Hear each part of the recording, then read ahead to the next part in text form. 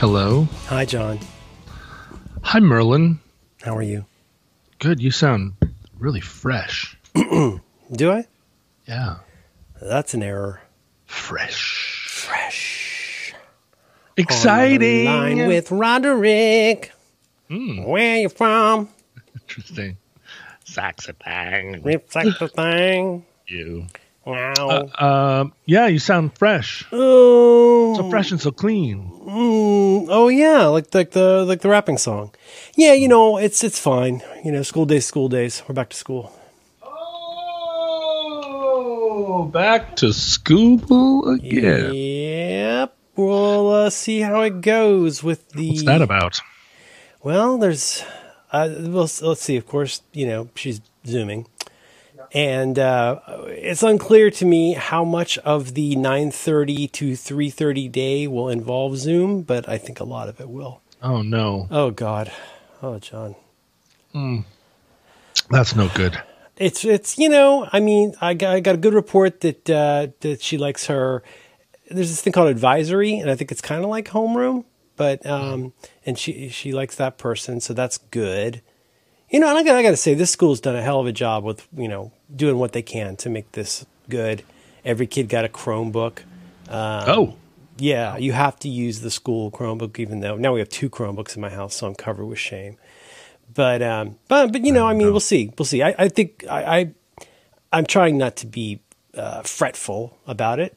Sure. I'm the dad. Sure. I'm supposed to be the positive cheerleader rock of a man. Yep. That's you. That's me. Positive cheerleader rock of a man. That's me. What is a Chromebook? I'm looking it up here. It seems like it costs $150 to $250, and it is made by the Dell Corporation. Well, I don't know a ton about it because it's Google? well. It's not. So my understanding is that, and I think it's come further than this, but I think the idea was that it was a way to. There's an operating system by Google that mostly runs on Google's sort of web apps. And I guess there's other apps that you can get, but now of course you can use Zoom. And now it's like its own like platform. I don't know a ton about it. But so it's just like a Gmail host. Gmail box. Yeah. Gmail box. Yeah. That's cool. Yeah. I like I say, I hope I hope it goes well. I can't imagine being on video with people that much each day. I don't know how my wife does it. I don't know how my kid's going to do it. We haven't started school yet here because for some reason Washington is still in the real world where school doesn't start until after Labor Day. At least that's the world where I was born. John Roderick, from your mouth to God's ear. It's when I heard those fucking schools in Georgia, your favorite state. Georgia, I do like Georgia. Oh boy. Nice Don't give me, you know what? I'm not going to argue with you again, but that governor is a piece of shit. Yeah. There are a lot of things about coming Georgia around on that. What a piece change. of shit that guy is. He coming around? I would change a lot of things about it. Yeah. Georgia. Yeah. But it's a nice state. It's got the mountains. It's got the. You're talking about, you get a nice view from Peachtree. Yep. Oh yeah. You don't want to go to Stone Mountain anymore. That's been canceled. But we canceled Stone Mountain. The governor of Atlanta, she's real pistol, as my dad. Keisha, she is a pistol. Keisha Lance Bottoms, she kind of rules. Yeah. So, but you were saying Georgia went back to school in June or something? Well, I don't know how much you're probably not as online about this as I am because you're healthier than I am. But I spend a lot of my usually, like I say, afternoons sort of catching up on what's happening with COVID locally and nationally. And what's not happening. And so you probably heard about the things where in Gwinnett County, which I feel like is east of Atlanta, but it's not too far from Atlanta. Anyhow, Gwinnett County, 260 is in July, like right before they opened, 260 staff either like mostly had to be quarantined, but some had it. You probably saw that photo where the student at the high school took the photograph of the crowded hallway. Yeah, all crammed up on each other. Then she got suspended and unsuspended. It's just, anyway, I'm not going to make this all about COVID. Here's the thing. It's better than going into a building at this point. That's mental, but it still sucks. It still sucks. She's starting 7th grade with video phone calls. Oh, no. Yeah. She's repping her cool blue Star Trek engineering shirt today, though. It's a good look. It's a very strong look. Yeah. It's so not fair to them, the kids. Yeah. We were told until 3 days ago that our school, our charming little Montessori school that just it was going to Montessori their way through this. It's kind of like Jesus can help you not get COVID, and also Montessori can help you not get COVID. Oh, really? That's interesting. Yeah. They were going to just have in-person classes, and then 3 days ago they were like, "No, it's going to be fine. Each student will have their own room at the school. They'll all be, we'll cover them from head to toe in like petroleum jelly at the beginning of the day." Oh, nice. But then that should make them manageable. Yeah, that's right. This episode of Roderick on the Line is brought to you in part by Mack Weldon. You can learn more about Mack Weldon right now by visiting MackWeldon.com. Mack Weldon believes in smart design, premium fabrics, and simple shopping. Their website is super easy to use, and I use it a lot. I'm a fan, as I'll tell you about in just a second. Mack Weldon will be the most comfortable underwear, socks, shirts, undershirts, hoodies, and sweatpants, and more that you will ever wear. They have a line of silver underwear and shirts that are naturally antimicrobial, which means they eliminate odor, and they want you to be comfortable. So if you don't like your first pair, you can keep it, and they will still refund you the money with no questions asked. Not only does Mack Weldon's underwear, socks, and shirts look good, they perform well too. Great for working out, going to work, going on dates, just everyday life. I think this copy was written a long time before the COVID. Let me just say, as an addendum, their clothing is also great for sitting around and recording a podcast and not going places. This is a cool new thing. Mack Weldon really does value its loyal customers, and that's why they've created the Weldon Blue Loyalty Program. And here's how it works. You create an account on their website, MackWeldon.com, and that's absolutely free. At level 1, I'm sorry, I'm a little bit hoarse because I just recorded the Roderick on the Line podcast. But I want to tell you about this Weldon Blue Loyalty Program. You create an account, which is free, no dollars. And at level 1, you place an order for any amount, and you will never pay for shipping again. Woof. Level 2, once you've purchased $200 worth of products from Mack Weldon, not only will you continue to receive free shipping, but you will also start saving 20% on every order you make for the next year.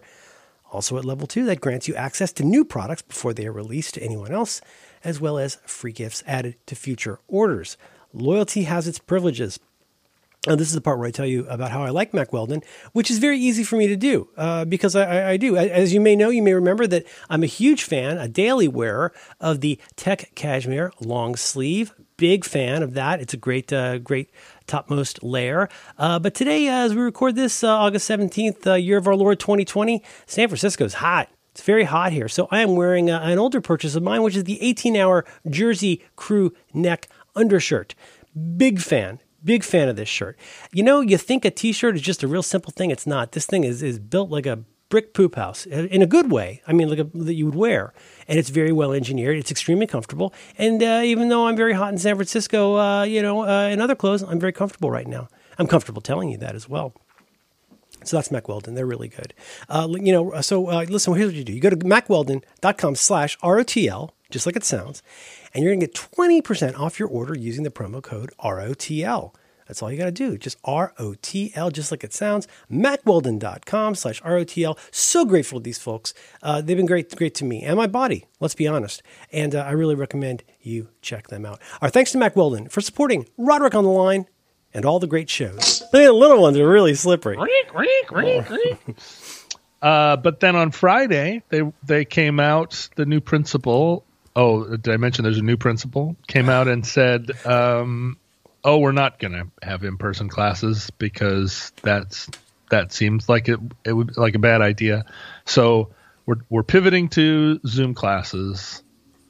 We haven't been working on that all summer because we were convinced we were going to be in person. Right. We had a lot of conviction. And so now but it's going to be great. We're going to scramble. They must be scrambling a little bit, though. That's tough. This school has tried so hard. But I forget if we talked about this here, but part of the whiplash problem here is that when things shut down, we say, okay, we got to go all in on remote.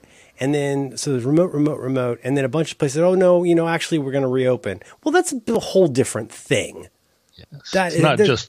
It's not just the thing that you were doing, but differently. It's a whole different thing. It's a whole different thing. And it's also a microcosm of the bigger COVID problem, which is that it arrives in the midst of a lot of our infrastructure already being pushed, having been pushed to the limit, budgets cut, all that kind of stuff. So, there's not really a lot of resources or runway or expertise to go, okay, now we're all online. No, wait, hang on. Now we're going to switch back to getting ready to open the schools, and we're going to scrub the desks like that does fuck all. And it's like, oh no, by the way, now we're going all in on online. We're going to develop that curriculum, which I'm sure it's just teaching, right? What's the difference? Oh, it's just teaching. It's just teaching. And then the thing is that the Royal Navy had young people scrubbing the desks for centuries, and they conquered the world. You're saying if I understand you correctly, you're saying the British Empire unseats Spain as the great maritime power, and that was largely through scrubbing desks. Initially, right? The young people. The older people in the Royal Navy already knew how to do things, but the younger people start by scrubbing desks, and then you end up with Horatio Nelson. Is that right? So do they call it? Is it called swabbing? Or I know that it's England. They probably have a different name for it over there. Well, and they also were covered with petroleum jelly, so it's a thing. There's a long history of it. So my faith rests in the long arc of history. Yeah, petroleum is not a renewable resource, but it has the performance characteristics of an extremely safe and slippery child in front of a freshly swabbed desk. It's something that will bring a tear to any British eye. There you go. You go. Yeah, that's right. And then you sing the Marseillaise. Oh, can I do a follow-up question? Yeah, go. You just said something interesting to me. Oh, by the way, did I tell you the school has a new principal? May I ask how long ago that happened, or if you don't know that, how long ago you learned about that? See, a lot has transpired. The new principal wasn't the surprise. The new principal, they hired a principal last year, and halfway through the year, and the principal was a very decent fellow. And young, like just charting a new course. Young family, I think maybe a child on the way, and just just young, like fresh faced and charming, hungry for the job. He was from Scotland too, so so the Scotland accent really imparts a kind of, I don't know, it just makes everything seem smarter and more elegant to us here in the Northwest. I'm sure in Northern Britain it just makes you sound like a dummy. But here in America, it's like, oh, he's Scottish. Wow, he's gonna put it all in the cloud.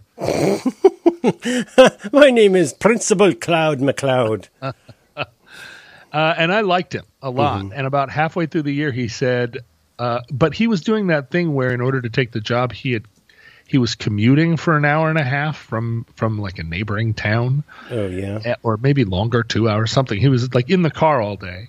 And he took a different job. Halfway through the year, he was like, I'll finish out the year, but then next year I'm going to go do I'm going to be the principal of some different school. And that happened. Okay. You knew at some point, like even in the last academic year, that he was going to be leaving. Okay, cool. That was pre-COVID. But then the COVID happened, and honestly, Merlin, not to put too fine a point on it, but my daughter's teacher last year was not up to the task. Everyone in the school understood that they had done a poor job of hiring because they'd hired a teacher that was not. She was also very young, but not ready to teach a class.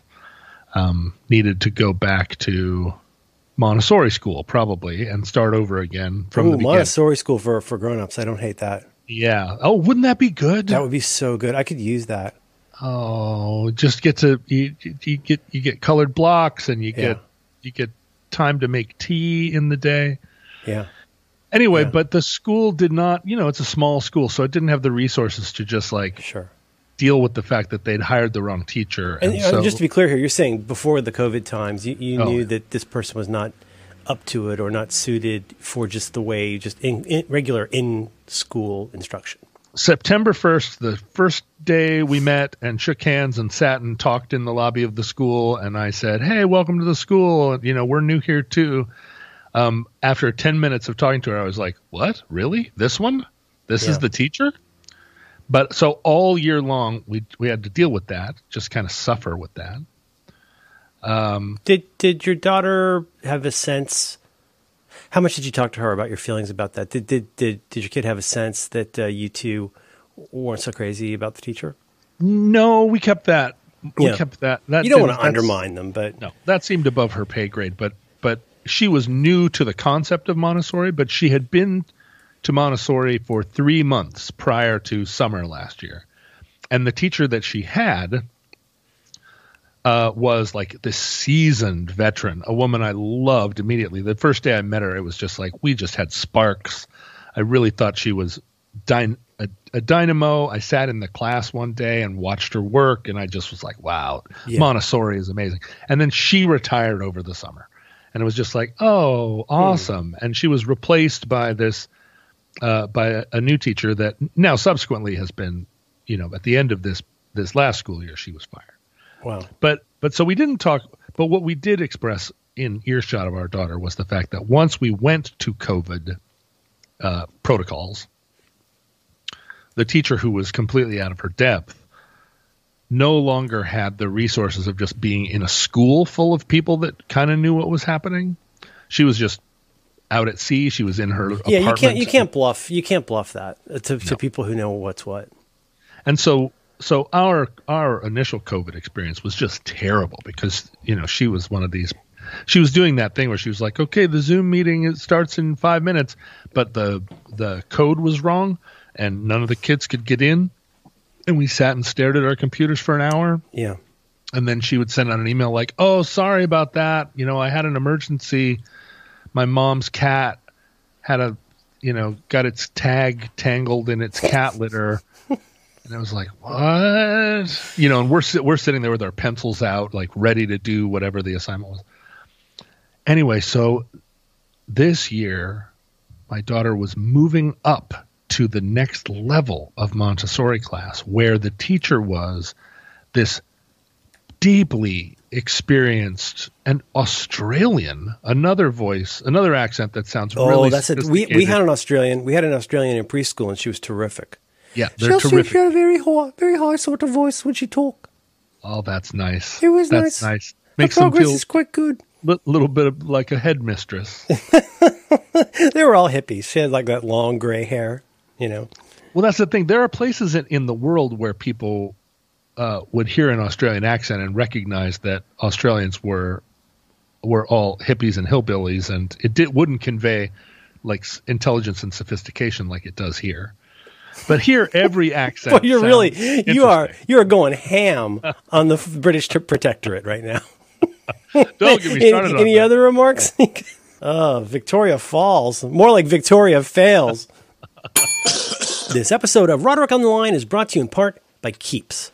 You can learn more about Keeps right now by visiting keeps.com/supertrain. You used to have to go to the doctor's office for your hair loss prescription. And now, thanks to Keeps, you can visit a doctor online and get hair loss medication delivered right to your home. They make it easy, and they deliver your medication every 3 months, so you can say goodbye to pharmacy checkout lines and awkward doctor visits. Keeps offers generic versions of the only 2 FDA-approved hair loss products out there. You may have tried them before, but probably never for this price. Keeps believes that prevention is key, okay? Keeps treatments can take up to 4 to 6 months or more to see results, so it's important to act fast. The sooner you start using Keeps, the more hair you'll save. Find out why Keeps has more 5-star reviews than any of its competitors, and nearly 100,000 men trust Keeps for their hair loss prevention medication. Keeps' treatments start at just $10 a month, plus for a limited time, you can get your first month free. If you're ready to take action and prevent hair loss, go to keeps.com/supertrain to receive your first month of treatment for free. That's KEEPS.com/supertrain. keeps.com/supertrain. Our thanks to Keeps for supporting Roderick on the Line and all the great shows. It just camouflages their complete incompetence. Oh, dear. Anyway, so... They had it and they blew it. They had it and they blew it. You know what I'm saying? We were going into this school year. We had this teacher. She was the heart and soul of the institution. Finally, after a year and a half of being in this school, we knew they were going to hire a new principal, but she was going to have this new experience with it. And even under COVID protocols, I had faith that this teacher was going to, I don't know, put that Lowry's seasoning salt of education on what our daughter was going to experience as a newly minted fourth grader. Yeah. And I kid you not, in July, an email goes out that says, "Oh, she's going back to Australia." After living in America for finish her sentence. 25 years. Mm-hmm. She's going back to Australia to finish her sentence. That's right. When you say that line, we're so close, we finish each other's sentences. That has a different meaning in Australia, owing to the prisons and the very large spiders. Yes, your father died before his sentence was complete, and you inherited it. We just figured that out. That's why they call it the Australian birthright. So there's so much people can learn from our program. It's really, if you would like an annotated copy of the show, just send a self-addressed stamped envelope. Yeah, to Roderick on the Line, Anytown, Washington, Pueblo, Colorado. Pueblo, Colorado, 98787. The government wants to give you money. You understand? Mm-hmm. Right? If you can draw this pirate. Yes, you may be qualified to go to the Ernest Hemingway Famous School of Australia Design. So, Merlin, suffice to say, we are paddling hard to keep our heads above water. So here's the solution. Are you ready? Yeah. The new principal, who is, he was announced right about the time that our teacher announced that she wouldn't be in class. At which point we were like, well, we threw up our hands and we're like, we can't. This school is too falling apart. We can't keep doing this. I mean, I have to tell you right out the dome, I'm thinking about, this is quick, but there's a lot of reporting right now, obviously, about places like New York, Manhattan, or New York in general, but also very much San Francisco. People are like, okay, I was paying $5,000 a month for this one-room apartment, or one-bedroom apartment, for my tech job to be nearby, and I like restaurants, and I like theater, and I like all of the things, and it's not taking a lot of people too much, especially recent people with money and tech jobs, to go, oh, wait a minute, I can work from home for my Google job until next summer. Why am I paying $5,000 for a room I can't leave? There's no good reason. And it strikes me that Montessori, I mean, I don't mean this as a dig, but there are certain kinds of things that are not going to do well now and in the future. And one of those things is if your thing involves a high level of interactivity in a closed space, basically, I'm sorry, I'm sounding stupid, but if what you're doing can become a vector for spread right now, it's going to be rough. So the value that's derived from a hands-on in-class Montessori experience, as you've stipulated, playing with blocks on Zoom is not what we were looking for here. No, it's not. And so what we learned, this is the thing that we learned not very long ago, was that the new principal was going to also be the new upper elementary teacher. In a small school, that's probably just practical in terms of what you could be hire fine. in time. Could be fine, but that's now it's also happening above, on Zoom. Okay, jeez. So I don't know, man. I don't know. What's the latest? What is the, if you can say, what's the latest guidance on how things are going to go and when? I really think this is not a thing I ever would have. When our daughter was in vitro, mm-hmm. You probably remember that time, right? It was a long time ago. Sure. You had a baby on the way. You didn't know what to expect. You'd never had a baby before. Right. One's coming. You know, you look over at your partner and you're like, we got a baby coming. Yep. What are we going to do? And there's some rustling around. There's some buying of little sailor outfits. At least I'm just describing my own personal experience. You start nesting. You know, My you start daughter's mother prepping. bought a lot of little sailor outfits. A lot of sailor outfits. Okay. Okay. Again, interesting.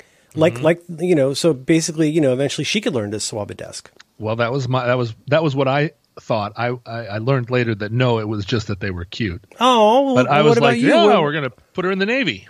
It would be nice for you to become a Lord Nelson or a Rear Admiral. So this is one of the things. Like, I remember walking around thinking, what am I going to have my daughter call me? I would like it if she called me Colonel, but I'm not a colonel and I don't want to have stolen valor. Last thing you want is to be walking around the mall and fucking Sherman T. Potter goes off on you and says, Right. where did you serve? Yeah, my daughter's like, Colonel, can I have this? And I'm like, no.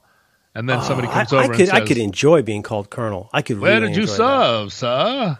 Wow. I was a colonel in the indie rock armies. Be like, I was a colonel in the Seven Nation Army. He'd be like, You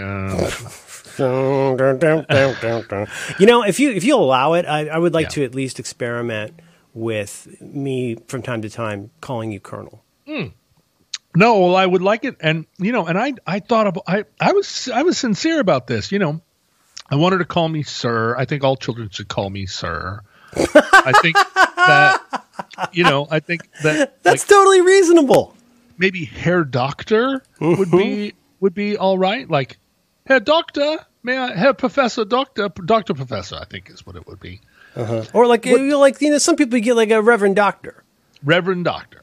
right? But unfortunately, I have not earned any of those titles. And also, unfortunately, it turned out I could not create a world where any of the kids called me sir.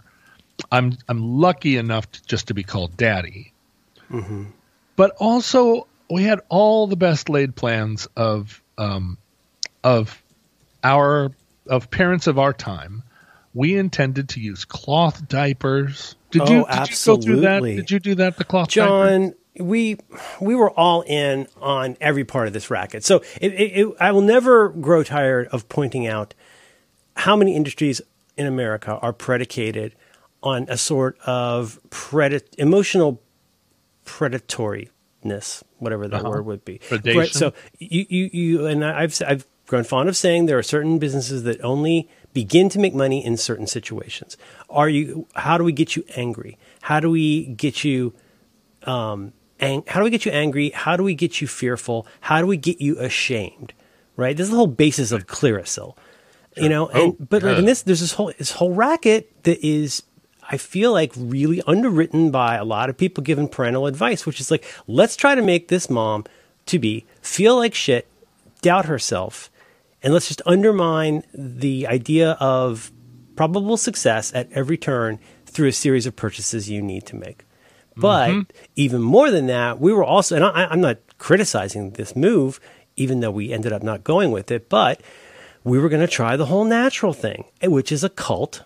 There's an incredible, this cult of people who are so judgy. If you haven't, we went to one of these fucking classes where it was like this, I gave birth in a tub in my family room, and there was a Michelob waiting for me in the mini fridge. You're like, fuck you. You're so goddamn lucky you did not have complications.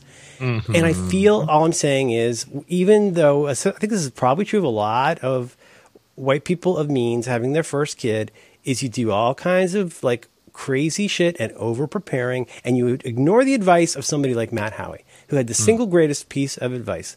Apart from that whole catch up on your sleep, which is not a meaningful thing to say to an adult. But he said, basically, get a bunch of diapers and get a bunch of onesies. Everything else is optional. Don't try to buy your way into parenthood. It won't work. And then what you're going to end up with is a lot of stuff that you just have to give away, because there's so much stuff with a baby that, for obvious reasons, only has relevance for a very short period of time. Don't buy a $90 Ramones onesie, because they're not going to be able to wear it in a month. Oh, that's right. So yeah, I'm talking a lot here, but I'm supporting what you're saying. We wanted to create the best set of conditions we could for success for ourselves and our dumb baby. And yeah, and we did a ton of crazy shit where we over-engineered every aspect of it because that's what our people do. Yeah, and you cannot know, I don't think, looking at the first 6 months of your baby, that there will be a time 4 years later when the child is still a baby, and all of the things that when your baby is brand new, every time someone says a cross word in the house, you think, oh no, our child is going to be permanently damaged by their exposure to that negative energy. Babies bounce. Babies bounce, not just physically. Babies bounce emotionally. You cannot prevent them from being very, very sad, but you should find some solace in the fact that there will always be something making a baby sad, and eventually it will go to sleep. It will go to sleep eventually, and all things, like it all works out. You can't bank up any credit though. That's part of it. Right. You feel like it's like this kind of idiot rich husbands who think buying a fur coat once a year will get them out of 364 other days of being a total shit. And it's a rally, not a race. You got to just keep showing up at the right time, at the right place. Keep buying a fur coat every single day. Buy a fur coat every day. Yeah, yes. That's the only way. The only way you're going to survive a marriage. But first, make sure you slather her in petroleum jelly. Yes. Yeah. And I'm with you. It's in our case, mental. It's because I was not a hippie, as you know. Mm-hmm. My parents were not hippies. Far from brothers and sisters were hippies, and we didn't respect them here in the house. But my daughter's mother's parents were hippies, big time hippies, and she was raised as a hippie. And you wouldn't know it by talking to her. You know her. You've talked to her. You don't think, oh, what a hippie. No, she seems very. She strikes me as being very, very like she really is. I don't know another better word than she's really wired right. Sure, she's very capable. She's a professional person, but in her life, her mom made her own clothes until 8th grade. She never saw television, even through the window of a house as she was driving by in a car. Wow. Until she was, 16, something like that. Whoa! Just raised entirely. Never tasted chocolate. It was all carob. And so, even though she made the transition to normalcy, and she recognizes that some of that stuff was crazy, and that she should have been able to taste chocolate before she was 19, there are other things that really lodged, right? And one of those is screen time. She never wanted our little girl to have any screen time. And she barely has had any screen time. There's not really very much computer in her life. Another thing is sugary pop. There's never been sugary pop, although she takes sips of my sugary pop because I'm like, you can't tell me not to have a ginger ale. You're the colonel. That's right. The colonel gets a Schweppes. Thank you for your service.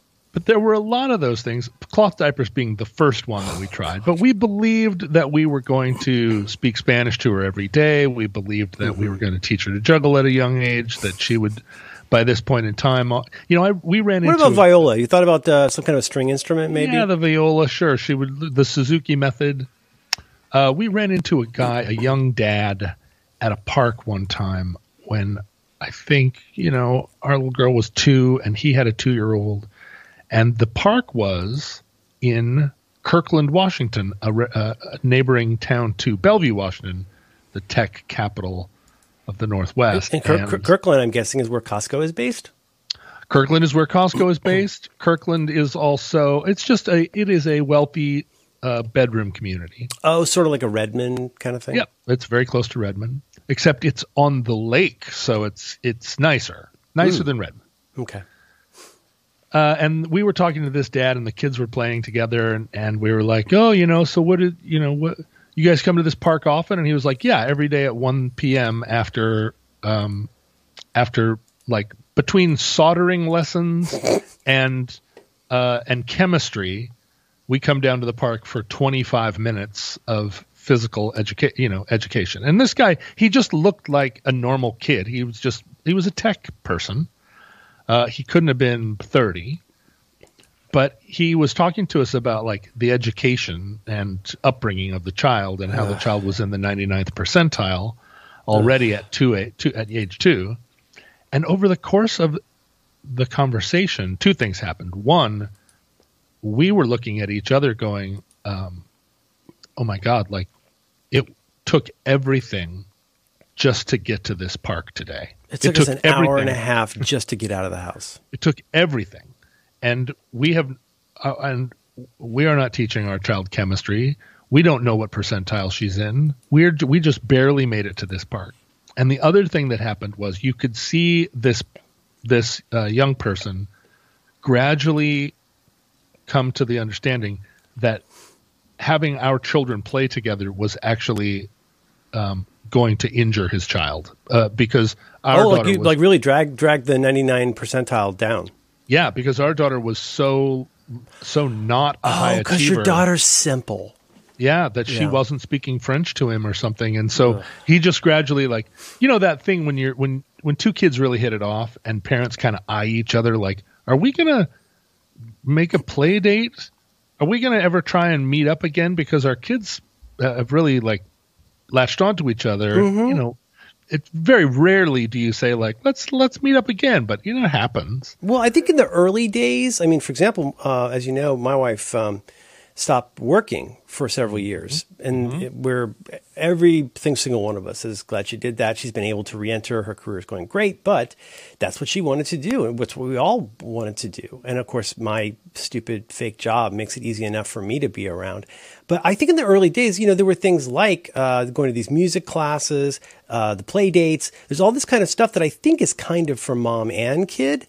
And so, but here you don't learn that it's for mom and kid. You don't fully get that until you've been with some real lemons. So in the early days, you're like, of course, I'd love little Daenerys to come over and play blocks. And you're like, yeah, but Daenerys' mom sucks. Yeah. And so does not meet the qualifications of this has to be fun for both of us. Right, exactly. And this was a case where, you know, it was early enough in our parenthood that we felt bad about the shade that this kid was throwing us. Like, oh, you're not even, she's not even in I cannot tell you how many people I've met that are that guy. And I she's not even in a math program yet? Oh, interesting. Oh, okay. Well, great meeting you. We've got to get going. It was just like, oh, we worked so hard to get to this park today. And now there was one in that. So in particular, I'm talking about like, there's this thing, oh God, what was it called? But it was a really fun, like it's a franchise, like music class for babies and moms, and you know, kids like, you know, hitting tambourines and stuff. But there was, and I don't mean to make this like a mom thing, but because as you're saying here, it's certainly not restricted to moms. Oh, they're the worst. But there was one who was just, John. There's a word I've been hearing for several years, and I've never adopted it, and now I realize now that I've adopted it, how important this word has become for me in my life, because I never knew I needed this word before. You know what the word is? Sweaty.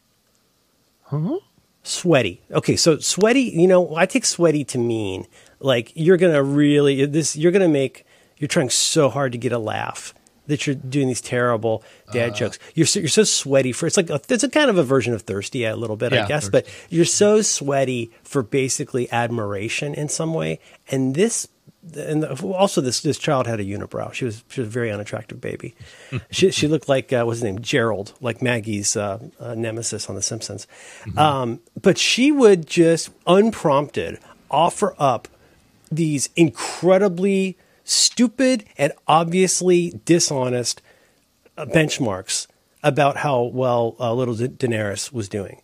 Oh, yeah. And just like, you know, somebody tries to say anything. And then, of course, everybody always wants to bring it back to their thing. And so she's so sweaty. She would always bring everything back to how well that basically Daenerys, you know, even though Daenerys is 8 months old, when she's at home, she can, I don't know, count to 60 in French. We put letters on the steps and she's able to spell words like Coco and just all this, and you're like, wow. And I go back to my friend Chris Coldren. I learned a trick from Chris in college. Whenever somebody starts talking to you about money and starts obviously trying to brag about money, what you say is, wow, that's a lot of money. And in this case, when you're talking to Sweaty Mom, you say, wow, Daenerys is really smart. That's great. Like, what are you going to say? More like, you're so full of shit. You're so full of shit. You and your husband obviously hate each other, and you think this baby is going to save you. I got news for you, Daenerys Senior. The baby is not going to save you. Ouch. Un, deux, no, trois. A baby never saved anything. Baby saved nobody. Baby saved nobody. Babies just steal and steal and steal. Oh, God. Well, so as you know, the process of being a parent is one by one abandoning all your best laid plans for how you're going to have a nature baby, and you're going to speak French to it every day. Yeah, and finding yourself in the position, as all adults will eventually find, believe it or not, even you young people, is like, which kind of hypocrite will I become today that I can mostly live with? And for me, I had no cloth diaper. I mean, I don't want to put diapers in the compost or, in the landfill any more than anybody else does. John, you have to scrape the poopy out for those. You got to scrape them out, and then somebody goes and cleans that. That's the thing. It's a terrible thing. I've never met anybody that actually went all the way through with cloth diapers. If you're listening to the show and you are somebody that's done that, we don't want to hear from you. No, diapers are good for drying an automobile. Oh. They're very soft. Oh, that's right. Drying an automobile. Yeah, I thought you said drawing an automobile, and I was like, you mean attracting an automobile? No. You do that on your desk after you swab it. Right. No, I see what you're saying. But one of the things, and you surely have gone through this too, from a time before she went to school, I started to consider what it would take, what it would mean, what it would be like to homeschool. It was from the very earliest times. What would the advantages and the disadvantages of homeschooling be? Because as you know, on this program, I have speculated about education, childhood education, for many years, long before I had a baby. Well, no, we started doing this program right about the time I had a baby. Yeah, but I mean, this is one of those things that a lot of adults have thoughts about parenthood. Sure. All kinds of things related to education. They got all the answers.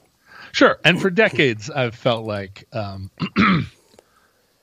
we needed to reform the schools because the schools did a poor job for me, and I had a good sense of what needed to happen, how they needed to change. Well,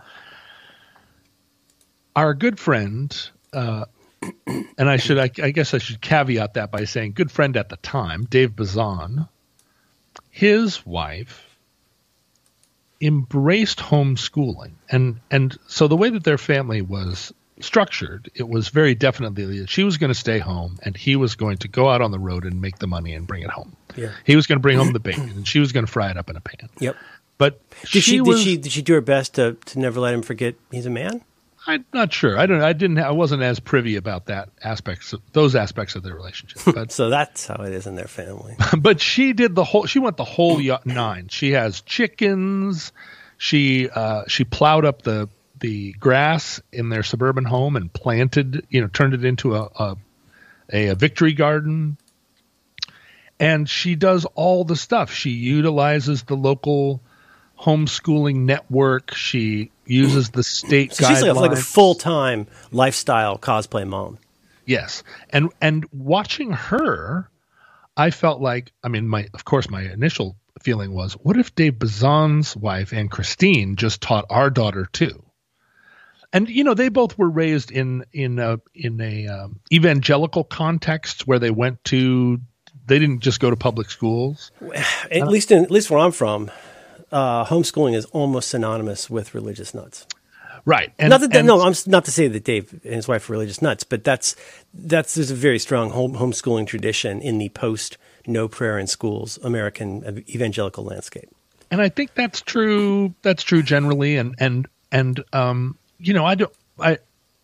She and Christine is extremely smart and has given those kids a first class education. But it's a 100%, she works an 18-hour day, I think, with those kids. Yeah. But I was like, is there a way to homeschool my child where I can continue to be an artistic loafer, a dreamer who goes for long walks and looks out at the world, and but also my kid gets a first-class education. And it turned out, at least when she was young, that was not possible. And I had the resources of, I had my mom who was really hands-on with the baby when she was little. But we ended up obviously sending her to school because, my God, to be alone with a baby all day, to be alone with a 2-year-old all day from morning to night, come on. It's just like being hit repeatedly with a not an aluminum bat, but with one of those Nerf bats that, like, the first few times you're hit with it, you're like, ha, ha, ha, ha. And then about time 5, you're like, okay, knock it off. Mm-hmm. But all day long. There's no end to any of it. I mean, I think at some point most people learn to satisfice, that idea of, like, I can't be perfect at this, but, like, you drive yourself crazy with not only what has to be done, you eventually learn what has to be done. But I really think people do drive themselves crazy also with the, like, again, the viola lessons, the putting letters on the stairs, any of that stuff. It's a very Marin County thing. But we're dragging a lot of people today, aren't we?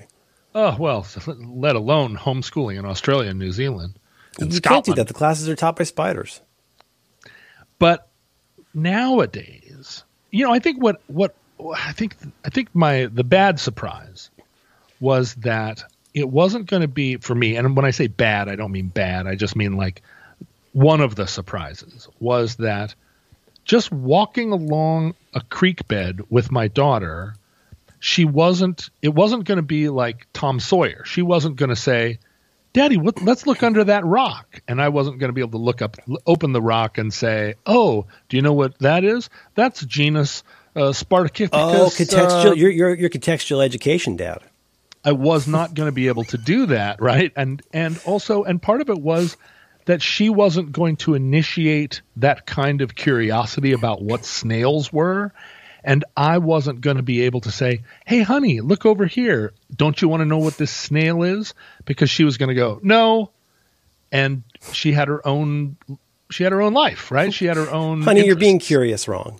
Yeah, exactly. Like, why can't you be curious in the things that Dad can service for you? I'm going to tell you all about the French Revolution. And she's like, nope.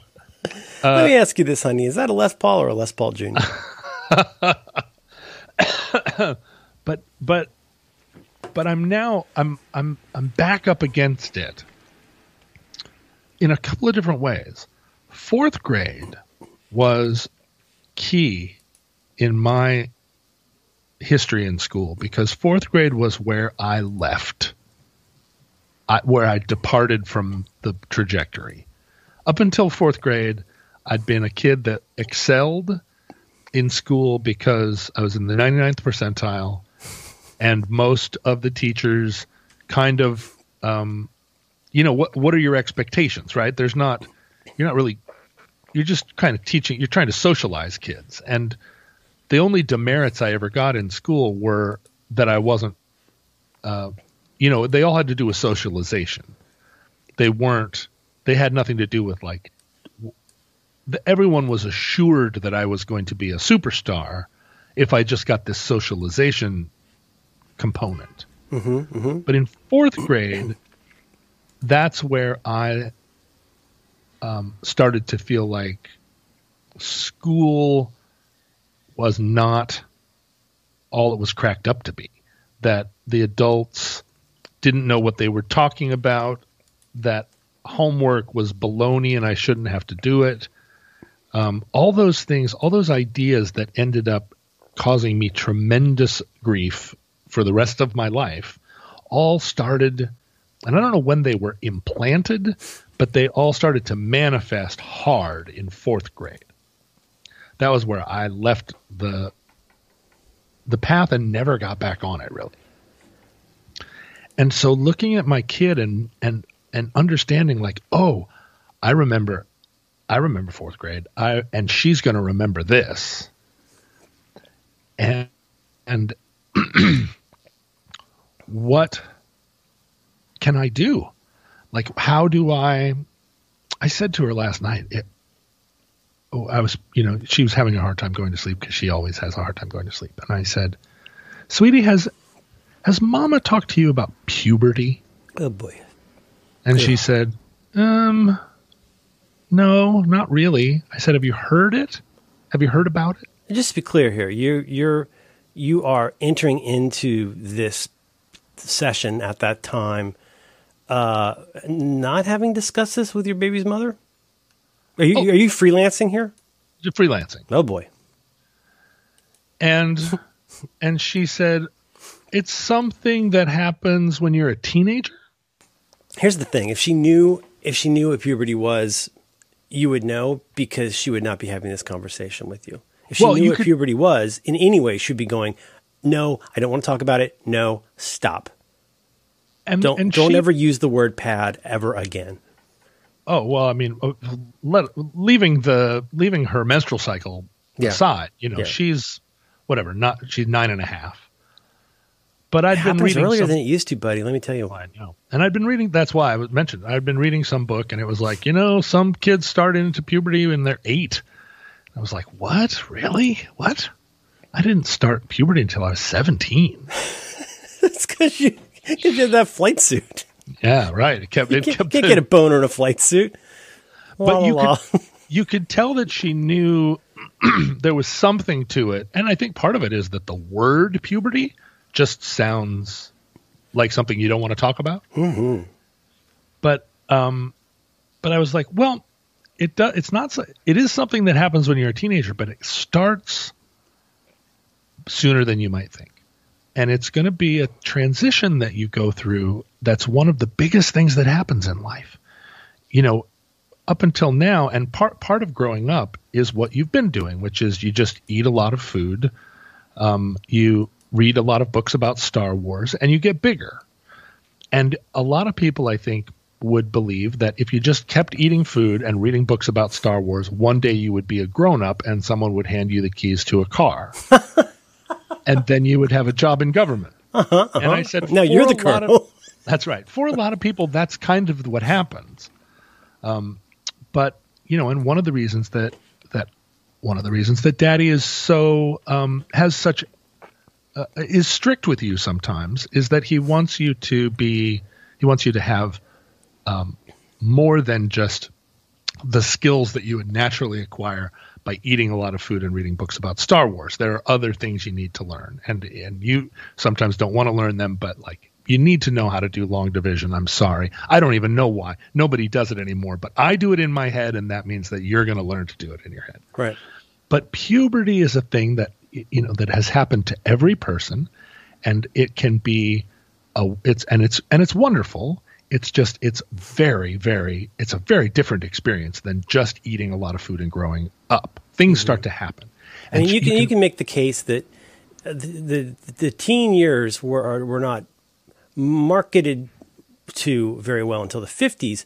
You could even make the case that the teen years didn't really exist in agrarian America, at least until colonial times and probably later. But puberty for sure has always been on the table. Pretty much everybody but Eric Trump has been through it.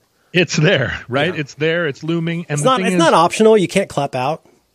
And there's so much energy around it, and so much negative energy. Everybody's afraid of it. And this is kind of why I wanted to bring it up to her, because it's like, I feel like if the first time you talk to her about it, her mom sits her down in a hard chair and pulls out a pad and says, "Here's your future." It gets out the whiteboard and a book called "Your Changing Body." Yeah, and a crucifix. They're gonna laugh at you. They're gonna laugh at you. It's just part of this whole thing that we do in America, where it's like we don't talk about death, and we don't talk about sex, and we don't talk about. And adolescence is this thing that just terrifies us all, and we fill our kids full of terror. The only way they talked to me about puberty was they bought me some book like Your Changing Body, and I couldn't get far enough away from that book. Yeah. So anyway, I was just of course, saying, and it's also, I don't know what it's like in other countries. I've never lived in other countries. I've barely been to other countries, but I do think, we've talked about this before, like how much shame we encode on children in order to make them manageable. Yeah. Or, I mean, sometimes it's just because sometimes you're legit trying to help, but you still give somebody an eating disorder. But there's also so much shame encoded on our kids and who are you going to talk to about why the towels are stiff? It's a very awkward time. Yeah, and I think in other countries they just give the kid 3 glasses of wine and show them Emmanuel in Paris, and carry on, Emmanuel. Yeah, but I love cable TV. We're sitting and talking, and you can see as I'm saying to her, it's a transformation that happens in you, and it takes several years, and it's you start to have all kinds of new powers. And it comes with new responsibilities. Your feelings change, and and part of the reason I'm talking to her about it is that I can see she's starting to have intense emotions. Yeah. Oh, I see. Yeah, sure. This is it's all part and parcel of what it takes to go from being a child to being an adult. And a lot of people make that transition without any help from the adults around them. And I just want you to know you're going to have as much help as you need. And you can see she's pulling the blanket further and further up under her nose, and she's looking at me with these eyes that's just like I'm telling her the craziest ghost story she's ever heard. Mm-hmm. And I know that it sounds like really intense, and it is, but every single person that you've ever met that's grown up has gone through it.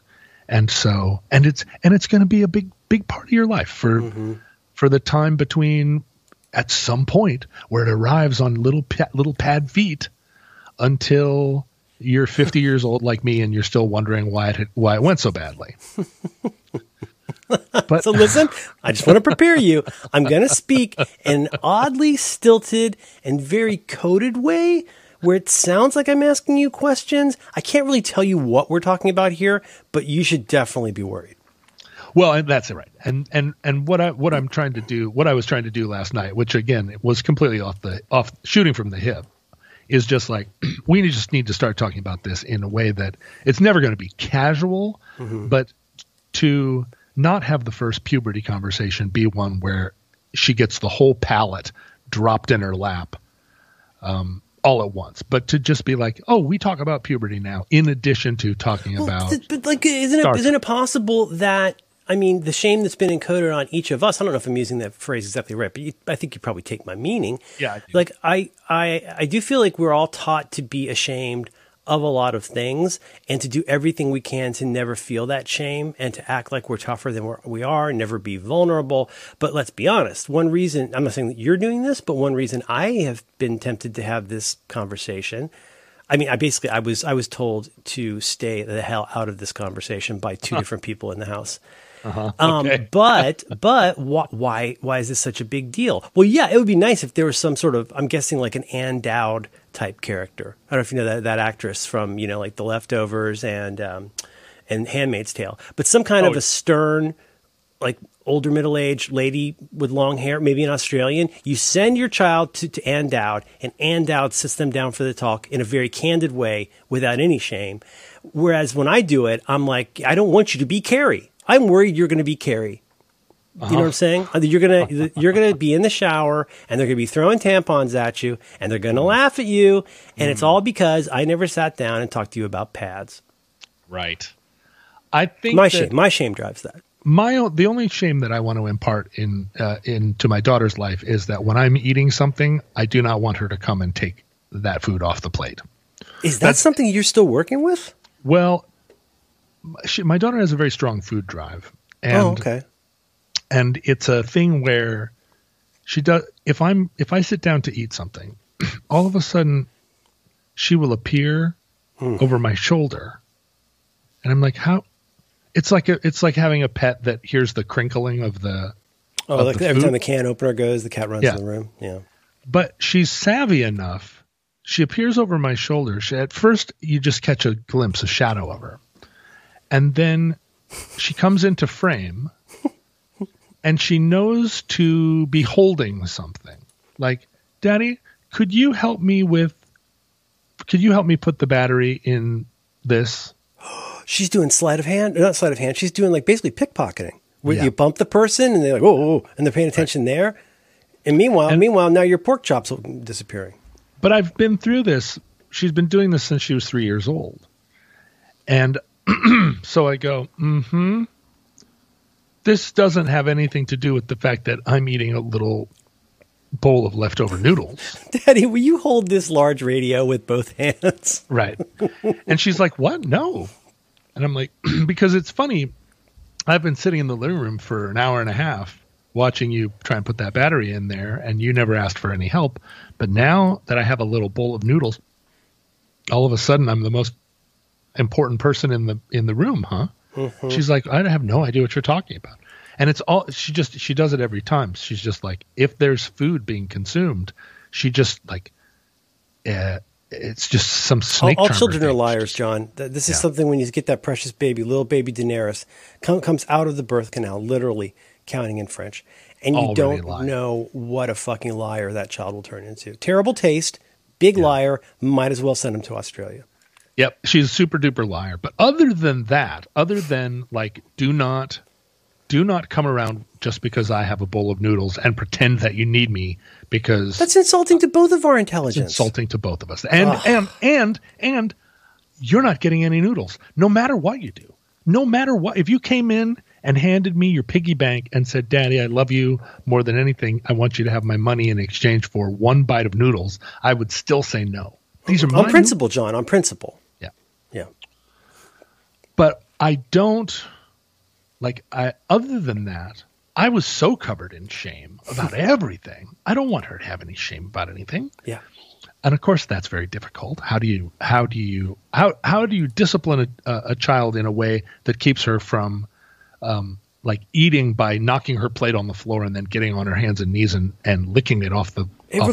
It requires such an obnoxious assumption that I definitely brought with me into this experience. I think I told you a long time ago, I used to say, one of my goal here, obviously keep the kids safe, but also to not pass on unnecessary anxieties, especially my own unnecessary anxieties. But even that, if you think about it, is crazy, because that's going to govern the way that you behave. You're going to have tells. Your kid has a tell right here, which is like she thinks she's pulling it off with this whole noodle heist. But also the way any of us talk to our kids is going to reflect I think most of us, not Ann Dowd, and that's why she's such a gift, but it's going to reflect our own weirdnesses and hangups and anxieties and shames and all of that stuff. It's really hard. It's more a question of like how you deal with the ones you have rather than acting like they don't exist. Yeah, and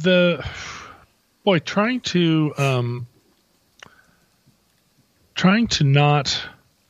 I mean, I think one of the things that we all have to deal with, and I'm talking to Ken Jennings about this because he's dealing with it too, is how to have a child that doesn't naturally love math not learn to hate math and associate math with the worst feelings they've ever felt. Mm-hmm.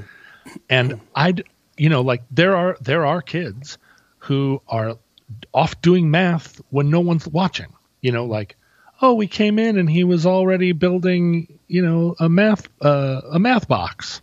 It's like, wow, that's interesting, because most of us have a different experience, which is sit with a child and say, like, here's how you do it. And they go, I don't get it. I don't want it. I almost feel like we don't teach avionics in elementary school. We don't teach advanced chisel work. There's all kinds of things we don't teach in school, but we just act like it's totally normal that there's all of these things, and then there's also math.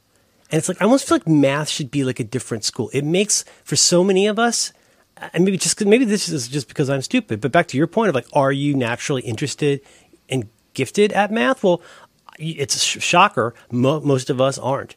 But it's that math experience that can drag down the entire school year. Yeah, and yet at the same time, what I try and demonstrate to her is, in the course of a normal day, you have to do math in your head up to a certain point. Have I ever had to do trigonometry? No. You have to do arithmetic. You have to do arithmetic, but that includes fractions, it includes long division, it includes multiplication, and it includes word problems. Yeah. And they come up every day. It's like, well, let's see, we are supposed to meet somebody at 2. We're, we're meeting them 15 miles away, but we have to stop at the grocery store and we only have $11, and it's just like, how are we going to solve this problem? And you figure, you sit and you do it in your head, and it involves all the things that you're trying to teach a little kid: rounding, estimating, also learning those code words. Like when you first learn that when you hear of, it's probably going to involve a percentage or division. There's those little, like, you learn what all the different small words mean to help you decode word problems. Yeah, exactly. Like if the first thing you need to know is this a multiplication problem or a division problem? Because they look kind of the same, except they're the opposite. And sometimes you have to, and every division problem you have to do adding and subtracting within it. Yep. And all of this you have to be able to kind of learn well enough that you can throw a picture of an equation up in the sky and look at it for, between 10 and 15 seconds, because nobody's going to wait around for you to carry the 4. Throw it up there and come up with an answer. And it happens every day. And so you need to be able to do it. And it's not that you need to be able to do it because you're going to be tested on it. It's that it makes life so much easier. It really is just as important as anything else, because as anything else that is a core set of skills, because you don't want to be the one where somebody says, well, how many years was it between 1815 and 1892 to be that, like, I don't know. I heard a recent interview with Tig Notaro, and she talked specific. It was a really good episode of this podcast I called How To, and she specifically is talking about how she always struggled with math. Like, it was really, really hard. Like, her brain is just not wired for math. Tig Notaro is obviously a very intelligent person, right? But like one day she's working at her waitress job and is having trouble counting up the change. She already is very self-conscious about her math or arithmetic skills. And the person who she was waiting on said, well, I'm glad I can, something like along the lines of, I'm glad my tip can help fund you going to college, or something like that. And she carried that with her for years. If you're, like you say, if you got to spend a long time to figure out what the tip on something is, like, it's not a great look. No. And I mean, just every day, the thing is that every day she comes to me with a math question. She just doesn't realize it's a math question. Okay. All right. You know what I mean? Like, just I do. I absolutely do. Yeah. Like, how old were you when I was born? Well, how old are you now? How old am I now? It's a math question. And particularly those ones where she's like, what age were you when mama was my age? Or, and I love that stuff. And it's just like, hey, let's. And now you have a spreadsheet that I've gifted you for that. That's right. And it's a wonderful spreadsheet. We've all enjoyed it very much. You can love spreadsheets and not be a fan of maths. I had to learn a little bit of Excel because I wanted to add other people into it, and I couldn't get it to calculate. And then what it turned out was that all I needed was like to do a couple of very simple key commands. Yeah, you just pull down, you do a fill. You do a fill, and then I tend to put my variables over here and the calculations over here. I like to keep those separate. Yeah. You keep the variables over here, the calculations over there. Exactly, so this is the stuff that they don't teach in schools. Yeah. But here I stand on the threshold of essentially thinking very seriously that I'm going to have to homeschool her for fourth grade. Fourth grade, the year that I myself. You did it to me again. 1 hour in, you brought it back around. Okay. Wow. I don't know how you do that, man. Your brain is so shredded. How the fuck can you do that? Your hands don't work? And then somehow, but you're still able to do that? Yeah. I don't even know which one of these seltzers is newest. They're all. I didn't learn it in school. I'll tell you that. Those fat cats don't want you to know. Okay, so to catch me back up here, so you're saying this academic year? Now. You're saying you're confronted, or you're asking yourself, and presumably your baby's mother, is this a thing where we need to pull the kid out of the Montessori and do it here? Even if we keep the Montessori as some kind of,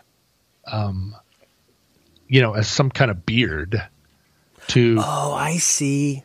Like the actual school is going to have to happen here. It's like the SHIELD headquarters in Captain America. Like it looks like a barbershop or something, or like an antique store. It looks like John's house, but it's actually a school. Yeah, I mean, it looks like, what I'm saying, the Montessori it's providing cover. It's providing cover. Last year, trying to do this over Zoom, it was like every day was a breakdown in tears because there was some disembodied face on there holding up some things that we didn't have, some little boxes and balls that we didn't have, and saying you can find the worksheet on Seesaw, and we didn't even know what the hell a Seesaw was. Now you're just saying words. You're testing me. And it was like, okay, well, do you have your Montessori balls? Here's what's going to happen. I'm going to teach you how to do long division. I know that that's not how I know that new math is different. I know that that Montessori math is different. I'm just going to teach you what I know because it's the only thing I know, and I don't know why. I'm sure there are great reasons. I'm not a new math hater. Like I'm sure there are great reasons to do it other ways, but I don't know those reasons, and I don't have anybody holding my hand. And in researching it online, it doesn't make any more sense to me or less sense than just doing long division. Mm-hmm. And so I'm just So what I did was I went online and found a very reputable like textbook company, and I ordered a whole suite of fourth grade workbooks across all across all topics: geography, vocabulary, language arts, math, story problems, biology, like all the things. It's like Blue Apron for school. It was, right? And it's a big stack of them.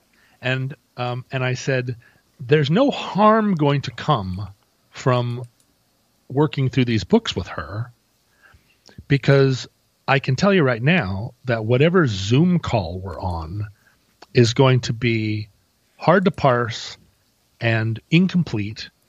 And what I don't want is to have school be this kind of theater where it's like, well, we sat on a Zoom call for an hour and it was excruciating, so school's over for the day. You can put up with the busy work aspect and the citizenship aspect and the shamefulness aspect of school because it is important to a little kid to get socialization and to learn how to hold their bladder for 5 minutes and stuff like that. I get that, but it's so, I feel like, in my opinion, it's so silly to feel like we need to perform that, as though you're going to school on the computer. You're not. It's and it's one problem with trying to ramp this shit up in fucking 2 months. Is this is can be, back to our first discussion of this, John, this is exactly the time to try some new shit. And instead of trying to replicate an in-class experience by making a hyperbolic Brady Bunch screen, that's not good for anybody. And I think we're going to figure that out pretty damn fast. We have to. And I don't know, honestly, the world being shut down, as we've discussed for the last several months, has been, at least for me, a net positive. And I think that it's true for a lot of people. Yep. We're not supposed to talk about it, but it's true. And then the problem is that just us, it being good for us and pulling back and saying great, well, how about if I don't go back to work in town? And how about if we don't go to shows anymore and it's just this new thing?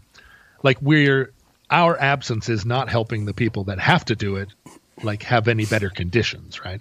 You saw that thing, I think, that the top 10 billionaires all basically doubled their money in the last 4 months. Yeah. Yeah. So this is a good couple seasons to, own a big part of Amazon. Yeah, that's right. But this is not the time that, part of it is it's better for me not to have to go into town, but it doesn't mean that I don't have to be engaged and pick up the flaming sword or whatever. Mm-hmm. But this might be a better way to raise a kid too. The problem being, of course, that kids want to play with each other. But I don't know, schools, schools. Well, I mean, I don't know. I'll tell you, I feel like the one it's so difficult for me to imagine. You set aside things like, travel industries, hospitality industries. The one that I feel like is gonna have to change and is so overdue for a revolution is colleges and universities. I mean, so now, it's funny to do the thing and say, oh, this is what it costs for a Zoom account. This is what it costs to stream. It's $55,000 to stream this semester when you go to Harvard or whatever.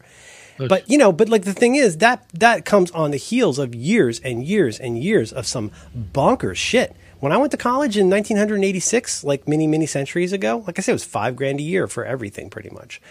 And now the idea that like God, this should be a whole episode, but you take all of these different contributing factors. There's so many fewer jobs of any kind. Well, let's put it this way. There's so many fewer careers of any kind for like 80% of the country. For people who are like go to elite colleges and become doctors or whatever, that's fine.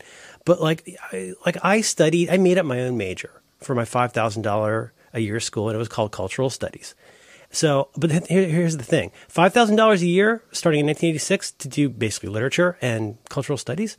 That's not such a bad deal. I got some pretty good jobs after that. Yeah. Today, would I go to a school for $60,000 a year, take out $250,000 in debt to write a very narrow undergrad thesis on cultural studies with a concentration on infomercials on TV? I don't know, man. I don't think that's such a great bargain right now. Yeah. And it all contributes. It all contributes. Like it's gotten way too costly. Look at how many millenniums are so impossibly deep in debt right now to be able to go and publish, listicles, for BuzzFeed, It's not great. So anyway, I'm just tossing out, I think there's opportunities to improve the way we do elementary and secondary schools, but like college, man, don't you think it's time for a serious fucking rethinking of that entire system? There was I read some tweet just yesterday. Somebody said, one of the ways to make, elite universities more equitable and accessible is to eliminate this. What they were saying was basically eliminate all legacy. Right. Yale's getting kind of blasted for this stuff right now, right? Yeah. But I read it, and for the first time in my life, I was like, who cares? Like, elite universities, who gives a shit? Like, that is such the whole idea that going to Yale, I mean, for the people that go to Yale, like, God bless them. And one of our good friends, his daughter is going to Yale this fall.